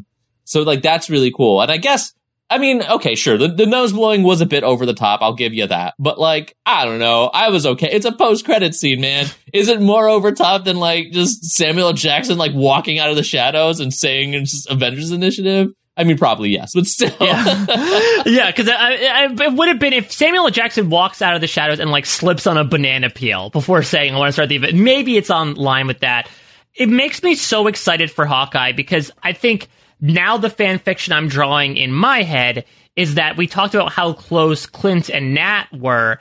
This could be a way to get the new version of Hawkeye and the new version of Black Widow into like a very tight friendship as well, which is very fun, right? Because I'm assuming when Yelena enters the scene, it's gonna only be a short amount of time before she's like, yes, you're right, you did not kill my sister. Okay, I'm going to be friends with you now. I think if the entire onus of the show is like now Yelena is pursuing the Clint Barton, I think that she's a little too reasonable for that, especially if she understands the circumstances. So if it involves Yelena getting closer to them, and Yelena especially like forming a bond with Kate Bishop, maybe getting a Young Avengers a thing going, perhaps, or maybe some version of the Thunderbolts, that's a really fun idea, especially with this idea of maybe a next generation, you know, when we were introducing Billy and Tommy, when we're introducing Isaiah Bradley. Hell, we introduced Kang the Conqueror, and there is a version of Kang the Conqueror who is Iron Lad, right? Yes. In a version of the Young Avengers. There could be a version where they do the Young Avengers, they bring in this random kid like, I'm Iron Lad, and it turns out like he's Kid Kang variant. I mean, that's definitely I'm still on the train. If they're going to do Iron Lad, it's going to be Iron Man 3 kid, but that's just my guess. I don't know if they're going to bring in Kang as like his younger self quite yet. That's a little bit, that might be too much for audiences, but yeah, I did like that in the comics. Yeah, so it's a lot of really exciting things. And so I think it's also a fun, you know, if we were just talking about a TV series that tied into a big movie, now we have a big movie tying into a TV series. So I think, again, the streams are crossing, right? Things are branching out, and I think we're beginning to finally begin to see that the scope of the MCU is beginning to really meld the TV and movie stuff together as different beasts as they may be. Kevin, any other thoughts you want to give at the moment about Black Widow? We'll reserve all the feedback, including Infinity Stone rankings, until next week. Was there anything else you wanted to get off your chest while we're talking here days after you saw it? Me, no, but my fiance Robin, yes. So it is a Black Widow movie, so therefore we will have a quick conversation here about Black Widow's hair.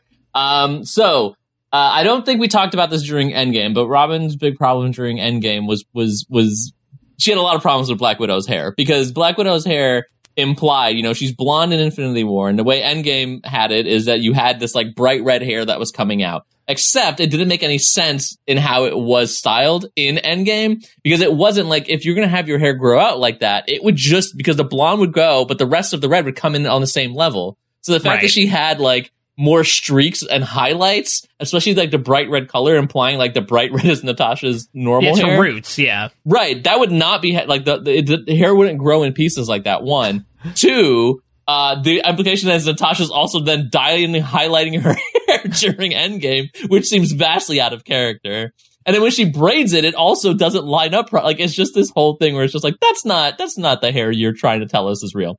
So that was an issue with Endgame. Now, of course, this takes place before Endgame. The big issue here is not so much an issue, but she pointed out that there was a lot of braids in this movie. Natasha had the braid in the back. There was a lot of little braids. Of course, Florence Pugh had a very Midsommar style going. And the thing is that braids are very much in now. They were not in like that in 2016. So a lot of the hairstyle choices are, you know, trying to say that it was 2016, but it's very present day in hairstyle choices. Because I thought I saw something when they tried to do a TikTok when they were descending from the red room in the sky. I thought for a second, like, is that anachronistic? I wasn't sure, but I think you're really onto something. Yeah, it was Elena showing her the latest dance on there, right? That's how that. Yeah, exactly. Like, you don't know. This is how you dab.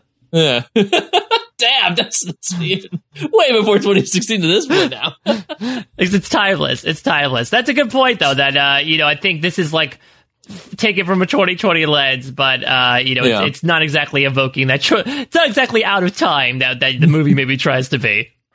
Yeah, so that's the last thoughts there on that. I just thought I'd share because, of course, I know some listeners really enjoy knowing Robin's Black Widow here opinion. So there it is for this one. Count me as one of them. I get, listen, it happens. It changes every movie, so like we have to have definitive thoughts on it, and I'm personally am happy to have it. Of course, many more thoughts. We have just gotten to the root of everything Black Widow, but you and Josh are going to be talking about Black Widow next week. That's when you're going to give your Infinity Stone rating. If you have seen Black Widow, I hope you have at this point, because you just listened to 30 plus minutes of spoiler talk about it from very first shot to very last shot.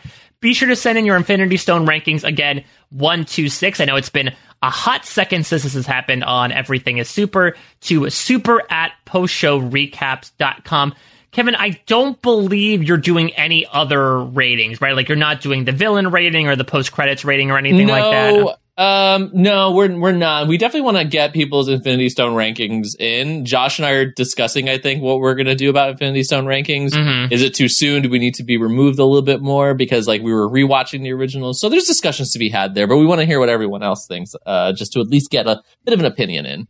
Absolutely. And next up as well, after that, you guys are going to announce, I believe, what's coming next, because what if, in the time since we last convened in the past week, officially has not only a trailer, which is hella awesome, but also a premiere date, August 11th, less than a month until more MCU content. Really, like, they turned on the faucet, and it's going to be nonstop for the next, 9 months or so. And so you guys are going to be back with that. I think those are 10 weekly episodes. That is correct. We talked about this before. I'm incredibly excited for this. It's going to be a bunch of, just nonsensical, hypothetical fun. I'm excited to turn my brain off and just watch some cool animated MCU stuff happen, mostly involving the original actors as well. And Jeffrey Wright's in it, and Jeffrey Wright's incredible. So check it out. Check out the podcast they're doing. I would also imagine they're going to be doing some stuff in the few weeks in between as well. Yeah, there's a break period, and Josh and I are discussing exactly what we're going to do. We have some ideas. We're excited to announce that at some point. But August 11th, I believe, is the kickoff to What If. And so, yeah, we'll definitely be back covering that. And I'm really pumped about that. But stay tuned for what we're going to do in the intervening time period. Yes. But you still have one more opportunity to bid adieu to Loki and Black Widow before they go off with all the other... A low-key goodbye, if you will. Exactly. A low-key goodbye for a very high-key movie and high-key TV series again. So, again, super@postshowrecaps.com or Josh@postshowrecaps.com or Kevin@postshowrecaps.com. Get in your overall thoughts about both the Black Widow movie as well as overall the Loki series, your takeaways looking back on all 6 episodes, maybe thoughts about season 2 as well, since that's confirmed, or even Hawkeye, to basically anything under the sun. I think both these movies set up a lot of interesting, for lack of a better term, what ifs when it comes to the MCU. And it's been a really great week to being an MCU fan. I just think it's been absolutely fantastic. That's why we've been talking for nearly 2 hours about 2 very different yet very fun products. Kevin, thank you so much for having me on again. I'm sorry that Josh is in absentia right now, pushed through a time door. I know. I just had to, who knows where. Give him a kiss and then throw him through the door and be like, sorry, Josh, one's on me. Well, he'll be back for seconds and many more next week when he comes back for vacation. But in the meantime, Kevin, what do you have going on in the post-show recaps atmosphere? Well, Mike. I do have one big thing going on. Along with my co-host, Melissa Woodward, we are hosting a podcast called YA, which is about young adult fiction in movies, that have been adapted from books. And this is brand new. This is for the patrons of Post-Show Recap. So if you want to check it out, you can go to patreon.com/Post-Show Recaps at the $5 level. You can get access to this amazing, fun podcast. And I will warn you, though, just in case, we are covering the Twilight Saga first and foremost. The first episode where we talk about the podcast, where we talk about the general stuff about Twilight, is available for everyone. So if you want to check that out, I encourage you can do that. And if you want to hear more of us actually getting into the movies themselves, sign up for the Patreon at that $5 level, and you can get access. We have done the first movie, we've done New Moon, and we will be doing Twilight Eclipse, the third movie in the Twilight Saga, very shortly. It's been quite a ride, and we're having a lot of fun talking about this franchise. Are you doing Breaking Dawn Part 1 and Part 2 separately or all together? Of course we're doing it separately. Are you kidding me? Breaking Dawn Part 2 deserves probably another. We should Breaking Dawn Part 2 into 2 podcasts because it's so amazing and so wonderful. Yeah, if people have not seen Breaking Dawn Part 2, it contains one of the oddest twists I think I've ever seen. I don't want to say it because people are gonna, hoping people listen. We got a few people actually who are watching Twilight for the first time because of this podcast, which I am so sorry, but at the same time, amazing. So that's awesome. I can't believe my podcast got people to watch Twilight. Great. And so you can always check out the stuff that I'm doing as well here on Post-Show Recaps. Of course, Josh and I are going down the hatch. Before he went on vacation, I was able to grab Josh to record, keep our weekly streak going by covering He's Our You, the Saeed episode that he and I both loved. Really, really great talk about all things Saeed and Truth Serum to talk about another MCU thing from a different movie. So be sure to check that out. Also on the Bloom Files, which is a podcast that my wife Angela and I do. We just finished season 5 of The X-Files. That's coming this weekend. We're about to watch the first film of The X-Files, X-Files Fight the Future. I've been really loving it so far. Season 5 has been my favorite season so far. I have no idea where we're going with a movie of it all, let alone another one coming up. But I'm excited to see what this happens. Have you not seen the X-Files movie? This is the entire onus of the podcast, Kevin, is I've never seen the X-Files before. You know my situation when it comes to the other podcast.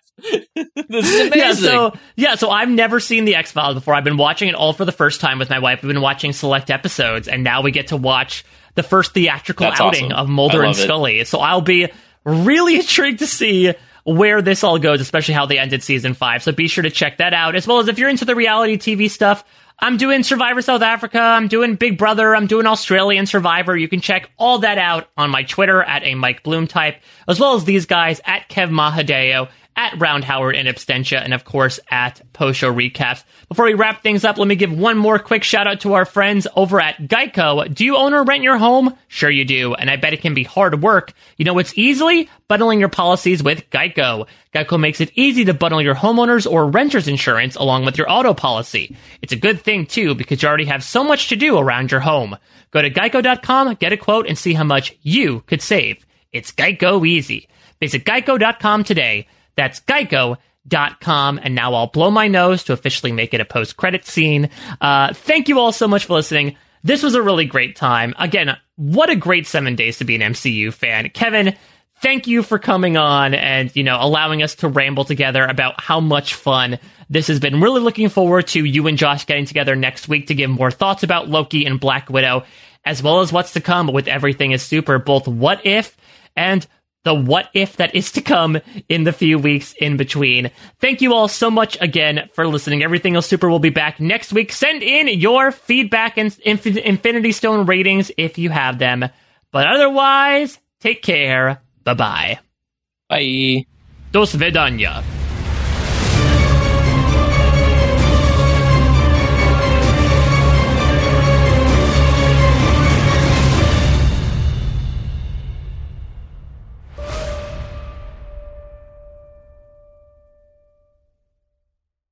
Hey guys, it is Ryan. I'm not sure if you know this about me, but I'm a bit of a fun fanatic when I can. I like to work, but I like fun too. It's a thing. And now the truth is out there. I can tell you about my favorite place to have fun. Chumba Casino. They have hundreds of social casino style games to choose from with new games released each week. You can play for free anytime, anywhere. And each day brings a new chance to collect daily bonuses. So join me in the fun. Sign up now at ChumbaCasino.com. No purchase necessary. VGW Group. Void where prohibited by law. See terms and conditions. 18+.